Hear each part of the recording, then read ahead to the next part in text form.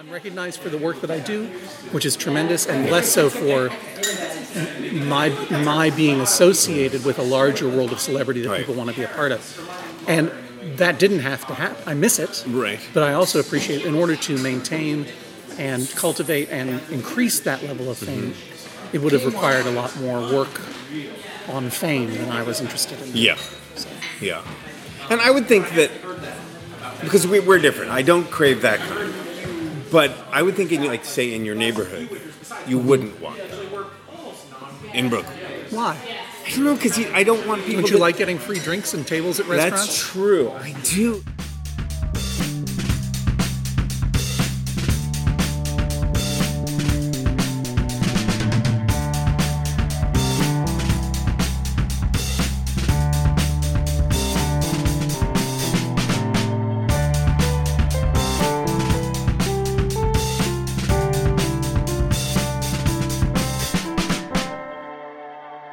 Hi, everybody. This is 15 Minutes, a podcast about fame. I'm Jamie Berger, and this is about take 30 of my intro to our very first episode. So I'm going to get through this baby and drop episode 1. Author Michael Joseph Gross begins his book, Starstruck, When a Fan Gets Close to Fame, by recounting a conversation he had with Ray Bradbury, who tells Gross about how when he was 13, his family moved from Illinois to Hollywood, where Bradbury became an autograph hound. He would hang around outside Paramount Studios with the older, grown-up autograph hounds and hound celebrities for autographs. Bradbury tells Gross, "I was standing outside the walls of Paramount Studios when I was 13 years old, and I had a dream that I would jump over the wall and land inside and write a picture." Gross goes on to tell us that 20 years later, the dream had come true. Bradbury had written the script for John Huston's Moby Dick and found himself on the other side of those very same cordons at the premiere, where he spied many of those same collectors he had known as a kid. Bradbury went over to his old friends and asked them if they remembered him, which they did. They proceeded to ask him what he was up to now, and then, Bradbury tells Gross, "I got very embarrassed and didn't want to tell them. There was this chasm that had opened up between us, between what we had done together, what they were doing now, and what I was doing now. And I said, 'I worked on the screenplay.' And they said, 'Did you type it? Were you in the stenographer's department?' And I said, 'No, I wrote the screenplay.' And a strange and magical thing happened. Suddenly, all their hands shot out, and there were half a dozen autograph books in front of me, and someone handing me a pen. I had crossed the border. I was not collecting autographs. I was giving my first ones. It made me cry. I had made it over the wall, but none of those other people had made it over the wall." Thank you, Ray Bradbury and Michael Joseph Gross, for this perfect anecdote to start off 15 minutes. The book, again, is Starstruck, and it's a great read, especially if you happen to be interested in the topic of this podcast. On 15 minutes, we'll hear from people on all different parts of that journey. People on the far side of the wall who are famous or semi-famous. People who've climbed over, haven't liked what they've seen, and climbed right on back, never to return. People who've struggled over and been chucked unceremoniously back. People who've avoided fame like the plague. Those who've craved it their whole lives. Others who are just now starting to clamber up and over the wall. And we'll also hear from some teenagers who are still deciding whether to even approach it. Why do we care about this wall? Or, if you don't care about it, please consider giving us a call to tell us how you manage that trick. Why do I want to talk about it in a podcast? Why do I think you'll want to listen? I'm going to just let those questions sit for now. My first guest is John Hodgman. You may know him as a correspondent on The Daily Show, as the author of several compendia of dubious knowledge, as the personification of a PC from the Mac ads, as the proprietor of the Judge John Hodgman podcast, or maybe, from way back in the day, from his McSweeney's Online column, John Kellogg Hodgman, former literary agent, which is where I first got to know him.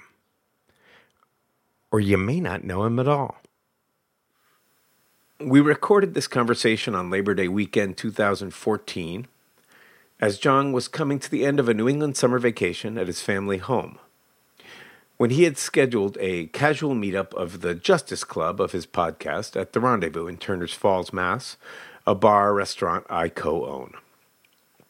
The meetup was in part, as he put it, to get back in shape for being famous as he headed back to work for fall in New York. It was a one-day celebrity spring training, if you will. I've got a ton more to tell you about the podcast, the website, the blog, the 15 minutes hotline you can call and leave your story, thoughts, feedback, or whatever you like, but any of which might end up here on the show if you want to burn a few seconds of your quarter hour of fame by being on here. For now, though, I'm going to stop and give you episode 1 of 15 Minutes. It was recorded in a crowded bar, so please pardon the ambience. Welcome to 15 Minutes. Enjoy.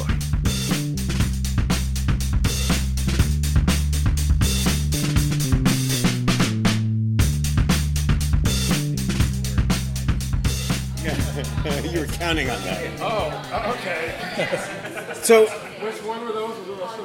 John. Yes, this is John Hodgman Yes. speaking to you from Turners Falls, Massachusetts, What is your claim to at the fame? Rendezvous. I am a somewhat famous minor television personality, author, comedian, actor, mustache owner, former professional literary agent. Yes, that's where I first... And part-time resident of Western Massachusetts. We were first in contact when you were a former literary agent. Is that so? I was running a sports website, and I wrote to you because I had been reading the column and said, would you like to write about sports? And you wrote back saying you know nothing about sports and you'd be delighted. But I don't think I ever pushed you further on that. I don't think you did.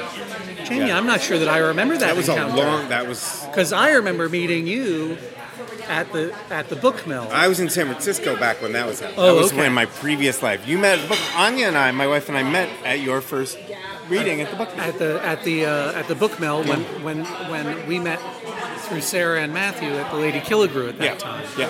And I was going to the Lady Killigrew to hang out because it was the coolest place to hang out.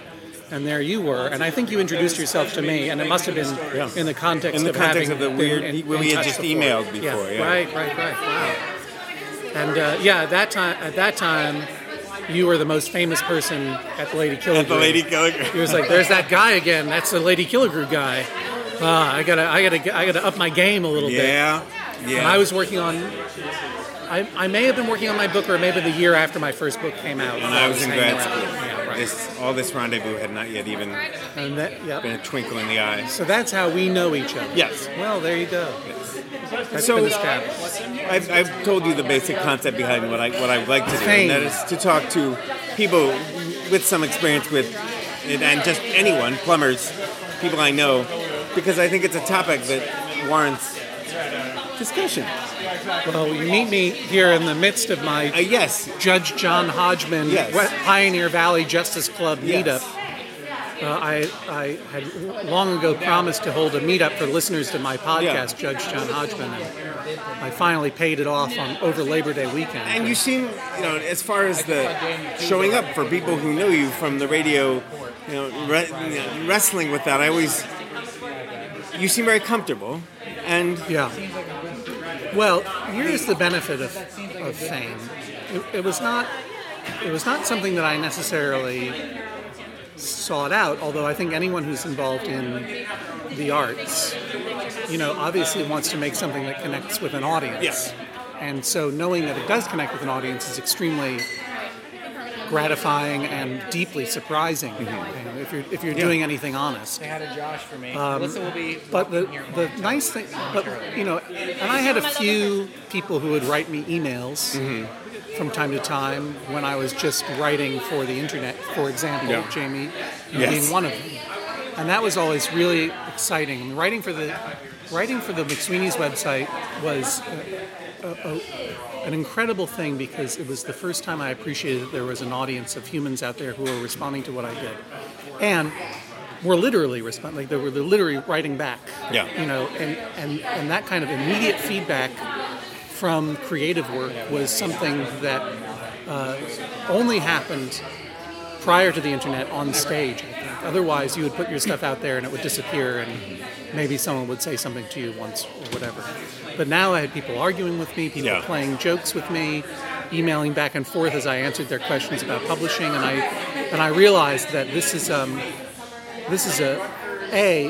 very potent way to keep me creative, because you become addicted to that kind of response. You want to get more of it, so you want to put more out so that people will give you back more. I agree completely. And you know the nice part about Fame, things really changed once I went on television. And that largely happened by accident. I was promoting a book, and I went on The Daily Show, and they asked me to come back and do more comedy. And once you're on TV, there's a whole other aspect of, you know, people who are approaching you, not because they're familiar with your work at all, but because they recognize you from their own living room. And then the ads. And you're appearing in the ads in particular, the Apple ads. You know, suddenly you're appearing before them, someone from their own living room, like a ghost in their everyday life. And that was a little bit different, and in many ways a different level of addictive pleasure comes out of that. Yeah, I more for myself have feared that, and I've always wanted, you know, when I've had a blog or when I've had whatever, is the feeding on people. Actually, I don't make stuff for my own. It's not a journal I'm writing. I want feedback, and feedback feeds you. But I want to hear Emily. But the recognized thing, I mean, even being the guy who owns the Rendezvous in Franklin County is a little bit. Not into it, but whatever. You goodbye. I wouldn't do me. Bye-bye, guys. Thanks again. Safe trip back. Thank you. What's her podcast? Stuff You Missed in History Class. Check it out. But I've always craved the, you know, interact. In fact, there goes famous Tracy, host of Stuff You Missed in History Class. Yes. You called her that earlier. Yeah, because we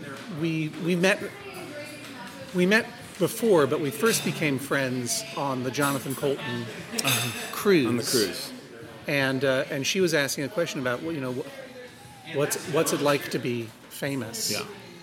And I think we were all a little embarrassed by it because everyone who was performing on that cruise, with the arguable exception of me because I had been on a television show that I had nothing to do with, were all known only for work that they had put out into the world without the benefit of any major media. Yeah. You know, like just putting stuff out onto the internet. And so the reality was that everyone in the audience was as famous as we were. You know, if we were famous at all, it was maybe just a step above. And even I am recognizable only because, you know, Jon Stewart, I'm glad to say, gave my work a vote of confidence and put me on his air. Yeah. So then we started referring to Tracy as Famous Tracy, and it has stuck. And she has become, in And a she's way, become famous famous. Famous Tracy I will drop her a line within that community. to discuss that with Yeah. her. Well, it's strange that it's a celebrity cruise, and you weren't. You But guys there aren't weren't really celebrities. no. You're just. And there really aren't celebrities that much anymore in the way that there were. Little niche, Yeah. ghettoized celebrities. In effect, we're all former professional Right. literary agents now Right. because we all are, you know, everyone's got a podcast. Not everyone, but if you want to create something in the world, you have access to a worldwide audience via the internet in a way that just wasn't possible 25 years ago. and people find their own people in this vast community of computer and cell phone users, and they develop their own little cultures of fame. Yeah. But I think the nice thing about that is when you are known for what you put on the internet, that is because you are known for what you made, Not for. not for being associated with something Yeah. even more famous. Yeah. But even so, I mean, I don't want you to get me wrong. Like being recognized on the subway or whatever for being in the Apple ads or for being on the Daily Show or on Bored to Death or whatever, and people don't even know who I am. That's great. It is. Oh yeah. What It's does it wonderful. feel like? Well, as an artist, it feels good to be recognized for your work. As a narcissist, it feels great to be recognized for nothing Interesting. other than your existence. That's incredibly validating to an egomaniacal only child member of the worldwide super smart, afraid of conflict narcissist Right. club that is all only children. See, because I want to be recognized for my work, but when I'm recognized for like this, even though yes, I made this this is for your other work. people, Right. it doesn't feel like my work because I've never aspired to own a business, and it just kind of happened, Right. and so I don't feel attached to it. So I feel like you're not really. You're meeting and being excited to meet me, but I didn't do anything, and you think I'm rich because of it, but I'm not. So Yeah, I feel well, that- kind of I like mean- I just feel like a fraud all the time. I think so. It's yeah, part of- no, I think you lots and lots of people who are involved in the arts do feel like frauds all the time. The ones who don't are the true sociopaths who are the most successful, I think. Mm-hmm. But I think that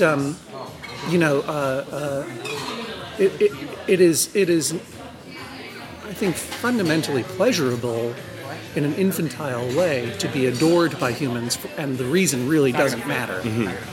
And if you've been away, let's say, for the whole summer in remote Yeah. corners of Maine, Yeah. and you've grown embarrassing facial hair that makes you unrecognizable, I didn't recognize and you. no one has said anything to you Yeah. about fame for a while, Yeah. then you might even force a bunch of strangers to meet you in a bar in order to Before you return to New York to get your in order to get a fix. fame mojo back. Yeah, well, I don't know if that's the other thing, is that it is a mojo that comes and goes, and the number of people who used to approach me on the street after when the Apple ads were still Yeah. on the air versus now, it's declined dramatically. You also- and the benefit of it is truly that the people who do ever approach me are people who know what I do, as opposed Right, to because what you I- also don't look. You have the mustache now, even when you don't have this. You don't look like that guy so much anymore. Where people are going to be like, "Going." But it's not. But that's not. Like I may have unconsciously grown a mustache to sabotage my own fame. Sure. It did seem to coincide pretty well with a drop of in the number of professorial and doctor roles that I was being offered. Interesting. And a slight uptick in the number of creep and pedophile roles. But for the most part, my fame, such as it is, has really matured, it plateaued, and if anything, it's sort of settled back kind of at a level a little bit above where I was when I was just writing for the internet, but not a lot higher. I'm recognized for the work that I do, which is tremendous, and less so for my being associated with a larger world of celebrity that people want to be a part of. And that didn't have to happen. I miss it. Right. But I also appreciate, in order to maintain and cultivate and increase that level of fame, it would have required a lot more work on fame than I was interested in. Yeah. Yeah. And I would think that, because we're different, I don't crave that kind. But I would think, say, in your neighborhood, you wouldn't want that. In Brooklyn. Why? I don't know, because I don't want people Don't you to... like getting free drinks and tables at restaurants? That's true. I do. I do when I've been... Yes, I go out with Eugene and things happen that are nice. Yeah. I don't know. I'm just... we'll see. I don't know what would happen if I ever experienced it. I think that the only time that I feel unhappy, like now that fame has truly settled into mild renown for me, And those people who would approach me... You say ultra now? No, mild renown. My ultra now. My ultra renown. Okay. No, now that fame is... Mild renown. Now that what Right. was arguably my fame Right. has really devolved into mild renown. And really has settled around people who know me for the work that I put out into the world, whether it's my podcast or my books or other stuff that I do that's really me. Yes. I have no problem with it at all. In fact, I'm very grateful and amazed that I get to reach those people. Yeah. The Judge John Hodgman podcast was really a chance to have meetups like this, but virtually over the podcast, with all kinds of people all around the country. I really love that. What was the name of the book? The only time that it is uncomfortable is when people approach me because the very rare case where they don't see me as a human, but they see me as a conduit to a more interesting life For them. in some way. Yeah. That taking a picture, stealing my image for a second, or talking to me might get them some excitement in their lives that they might not otherwise have. And that's always sad to me because everyone's lives is exciting in their own way. Yeah. And or people who are trying to, who have some illusion that by talking to me they're going to somehow get to talk to the next famous person up the That's chain. what I mean when with the discomfort part. But they're, those are, I guess you're a little bit more open to creeps, but there are creeps everywhere. Yeah. The other thing is that it takes me away from my children. What do you want? What do you want, daughter? Yeah, we gotta go. Okay. All right, that's how it is, everybody. John Hodgman, arguably famous minor television personality, signing off. Thanks. Thank you. Yeah, we gotta go. I really appreciate it. Thank you. This is fun.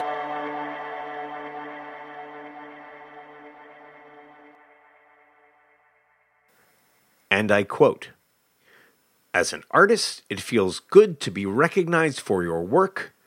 As a narcissist, it feels great to be recognized for nothing." John Hodgman. There you have it. Let the conversation begin.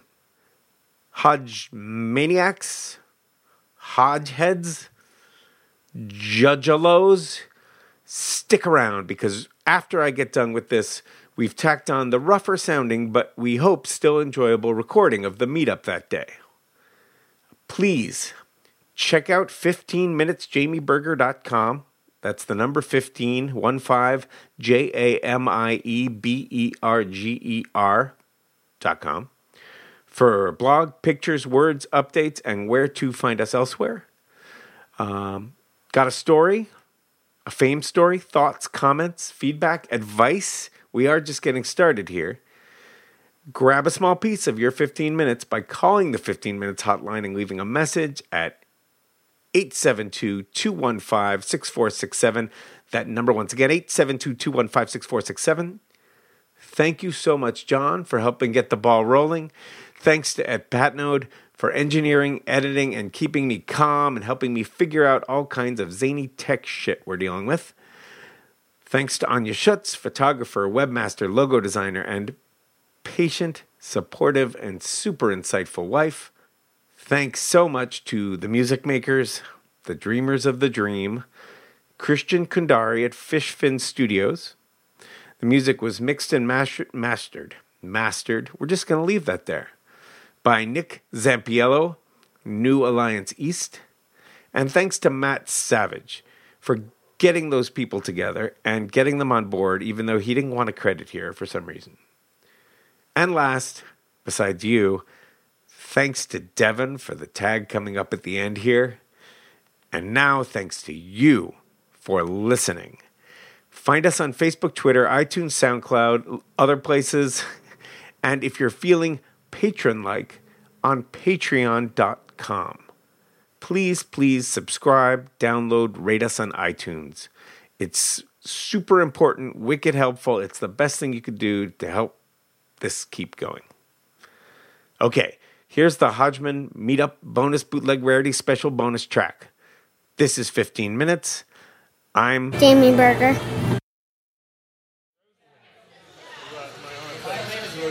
Yeah, that's true. Oh, okay. May I have everyone's attention, please?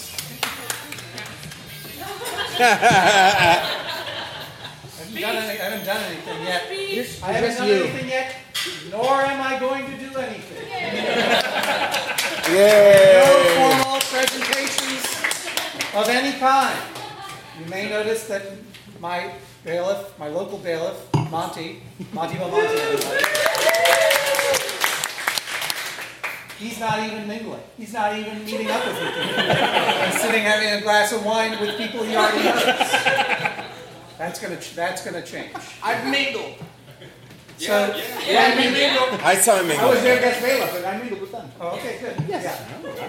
So thank you very much for coming to this impromptu Judge John Hodgman Labor Day weekend meetup here at the Rendezvous. Big round of applause for the people here at the Rendezvous.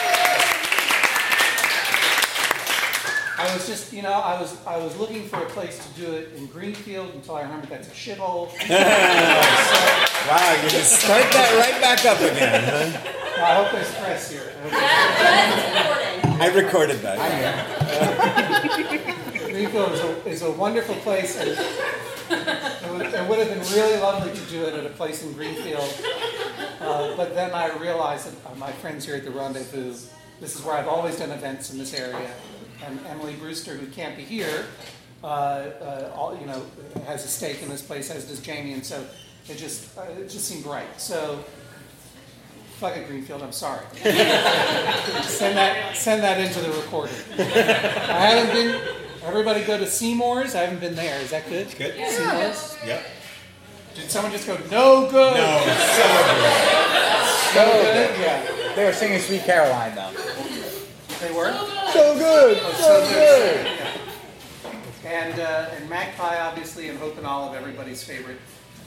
Go to the Greenfield and spend your money there. It's a great place. You get that? You get all of that? Or are you just going to take the one part out of context? Press. So nice to see so many old friends and new friends here. I already know that Dan and Jen are from the what was it called? Coast Mortem. Sorry, I don't remember any of the names. I judged them harshly. Is there anyone else here whom I judged harshly? In the New York In the New York Times. Oh, really? Yeah. Did I really? I didn't know that was you. We did it in person at the Roots, and then you typed And then it you up. took that weekend. We did your homework for us. Can we do it again? Because I have another one due tomorrow. I bought him a raffle ticket, and he bought me for a raffle ticket for the 50-50, and he wanted his dollar. He wanted half of my winnings. He wanted half of it. Yeah. You bought him a She rat. gave me the $1 back that I went through to buy the ticket.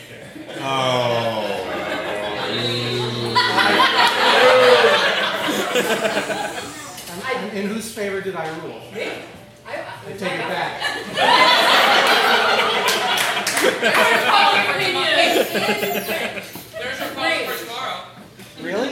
Yeah, it's just like the Supreme Court. You have my email address, right? Send me the whole. Send me all the details. I'm going to revisit this. I'm initiating an appeal. What possible? unusual for a judge. Wait a minute. I'm so sorry about that. I know you are. Yeah. You should You're have. gonna fight since you were 18. So you bought her a raffle ticket. I borrowed $1 from him. I chose to buy the raffle ticket. Oh, that's why I found it. Yeah.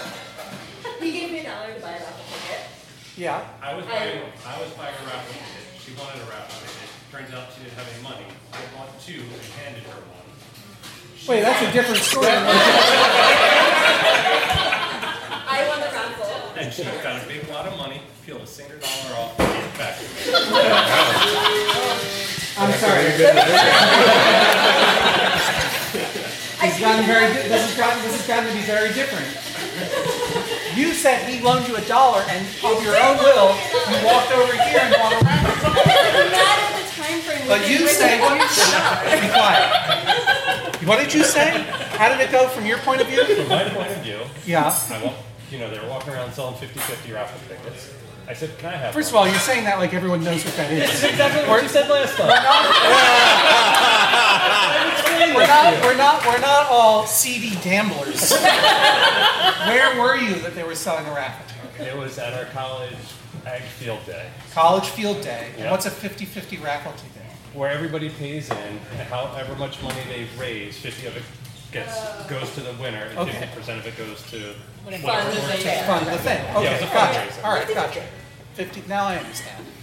It's like have you ever stood behind someone when you're trying to buy a Coke or whatever, and they're buying lottery tickets? You know what I mean? They're like, yeah, give me 5 on 6/2 and 5. What are you talking? I just want to buy a Coke. 50/50s are very common in New Jersey. Okay, how we 50/50s are fund common. it. That's how you fund the government. Yeah. I just stole your. I didn't mean to steal your joke. You were going to say the same thing. Yeah, same thing. but- All right, so you're at the thing. I'm at the thing, getting the ticket. You're getting a ticket. I am getting a ticket. She would like a ticket as well, realizes it doesn't have $1 with it. I'll loan you that. I'll get you one here. And I give her, I buy Well, no, two. see, that's different. See, it's the I know, question it's is whether very you symmetric. loaned her $1 or whether you bought her a ticket. Yes. These are not questions you asked during the first trial. So Did he loan you $1 or did he buy you a ticket? from my frame of reference, that dollar would have been loaned to me, except for that it was more efficient. How much money was it? It was more efficient to hand it to the ticket sale. How much money did you win? 300 and No, it was $160. $1,000. $164. $164. Roughly. And you gave him $1. I owed him $1. And everybody around us oomed when she did it. Kind of like they just did here. That's immaterial. I also bought him ice cream. After the ooing. You owe maybe $1. Yeah, you do. You do. I have an article Right, so- that I don't care. You misrepresented yourself. How many years ago was this? 20. No, when we had this conversation. When did your third book came out, you did the book signing at the Roost for Right, Essentials? that's 2011 or 2012. Yeah. So let's say 2 years ago? Yeah, well, come back to me in 2 years, maybe I'll change my mind. But you, 2 years ago, you did not, this was not the story. I didn't know. It is your job to ask those questions. Yeah, well, guess what? He's asking him now. I asked him and I got the answers. What if I had taken the dollar into my possession and then handed it to the ticket? What? What if I had taken the dollar into my possession and then handed And that then over when it's to you? yours. He bought you a ticket. He didn't loan you $1. He bought you a ticket. It's my ticket. No, it's not, it's his. I held the ticket. I don't know, I'll think about it. Tom loaned me his flooring mailer, and that's how I put in my whole floor in my kitchen. Yeah, you own half your floor.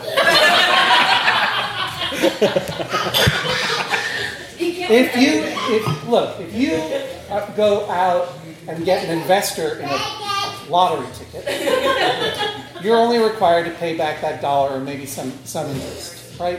But he bought a ticket for you. No, It's a gift. my intention was to buy my own ticket. I just didn't have $1 on me.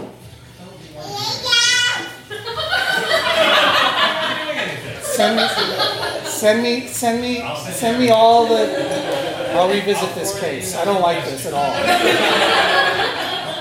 Just out of curiosity, not that justice is done this way. How many people think that she owes him something dollars? And how many people think that she owes him nothing? It's about 50-50. It's another 50-50. That's why, all right, well, that's why it comes to me. Anyone else here who was judged? Tracy? You found it in your own favor, it might seem I don't remember, but I still agree. What was the dispute? you came to our office, Right. and I was not there. Oh, yeah, right. And so you took pictures of yourself pouring honey on my keyboard. Yeah, but I didn't actually pour honey. I know, but still. What was your complaint? That I invaded your space? Oh, right, and you wrote me a mean note in my notebook. Yeah. And I think my argument was that I was on vacation and therefore not obligated to be there. Uh-huh. And you found it in your own favor. Yeah. I'm not sure what you were upset about. I'm not actually upset. I just asked if there was anyone else you had done. No, I know, but what was your complaint about my behavior? You weren't there. I went into your office and played a prank on you. People would pay me hundreds of dollars to do that. I didn't charge you anything. But I'm thinking about $82. It's how much you owe me now. In hindsight, it all came out completely in my favor, even Right. though you ruled in your own favor. But at the time, It came out completely in your favor because I didn't notice at that time. what's that? Well, I didn't know at the time Right. that I was eventually going to become a famous But person. let's put it. Enjoy your fame. So Tracy works at How Stuff Works. She has her own podcast. How's it phrased? Stuff you missed in history class, right? Okay. Stuff you missed in history class. Well, I met her. It's not actually from Maximum. Oh, not yeah. So But you should support Maximum Fun. Easy Dan. Tracy, I know Tracy because she works at How Stuff Works still, right? Yeah, that hasn't changed. And through my friendship with Josh and Chuck from Stuff You Should Know podcast, I went down to do an event with them in Atlanta. And they were like, oh, it's too bad Tracy isn't here. She really loves your work. And I said, well, where is she? She's like, she's on vacation. It's like, well, I guess that's more important than meeting me. I'm going to go into her office and mess around. So I pretended to pour honey on her keyboard and took some pictures in her office. And you got mad about it, and I said, tough. And if it weren't for Josh and Chuck and that day of pranks, we wouldn't know each other, would we? And you wouldn't have necessarily come on the Jonathan Colton If cruise. you had not pretended to be angry and pour coffee or pour honey on my keyboard, I would not have pretended to be upset. Exactly. And then we played Scrabble. We've had a running Scrabble tournament on the Jonathan Colton cruise. It's quite awesome. And it's how many times have you done it? 4 times? We played 4 times and I won once. Right. But the last one I got really lucky. Yeah. The second one destroyed me. I really By more than underestimated. 100 points, correct. And now, if it weren't for all of that, maybe you never would have moved to the wonderful Commonwealth of Massachusetts, where you live now. No. So yeah, you owe me $82 too. Anyone else want to go question my judgments? But there was no one else here who was on the podcast other than Dan and Jen. Okay. Sure. Jen. Great. Well, you guys win. Everyone else loses. We're just gonna hang around for a while and talk and whatever. I'm really out of shape. I've been away doing nothing all summer. I didn't bring a Sharpie or anything to sign anything. But I'll find something. We got a beard. I had pizza stains on my shorts and everything. I was just in Kennebunk yesterday with Jonathan, the fresh banana man, at the Kennebunk Service Plaza. And Dan was like, did you bring any bananas? I'm like, oh, that would have been great.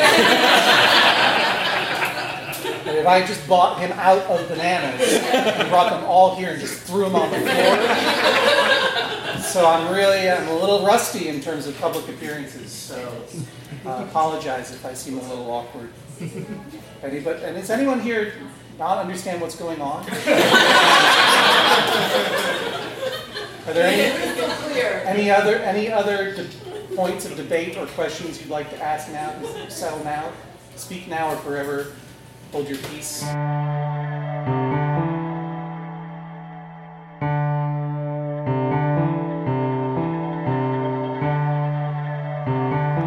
Hey, Famous Tracy, have your people get in touch with, well, me. I don't have people. Yet. Let's see if we can have a conversation sometime. This has been the debut of 15 Minutes. I'm Jamie Berger. Thanks for listening.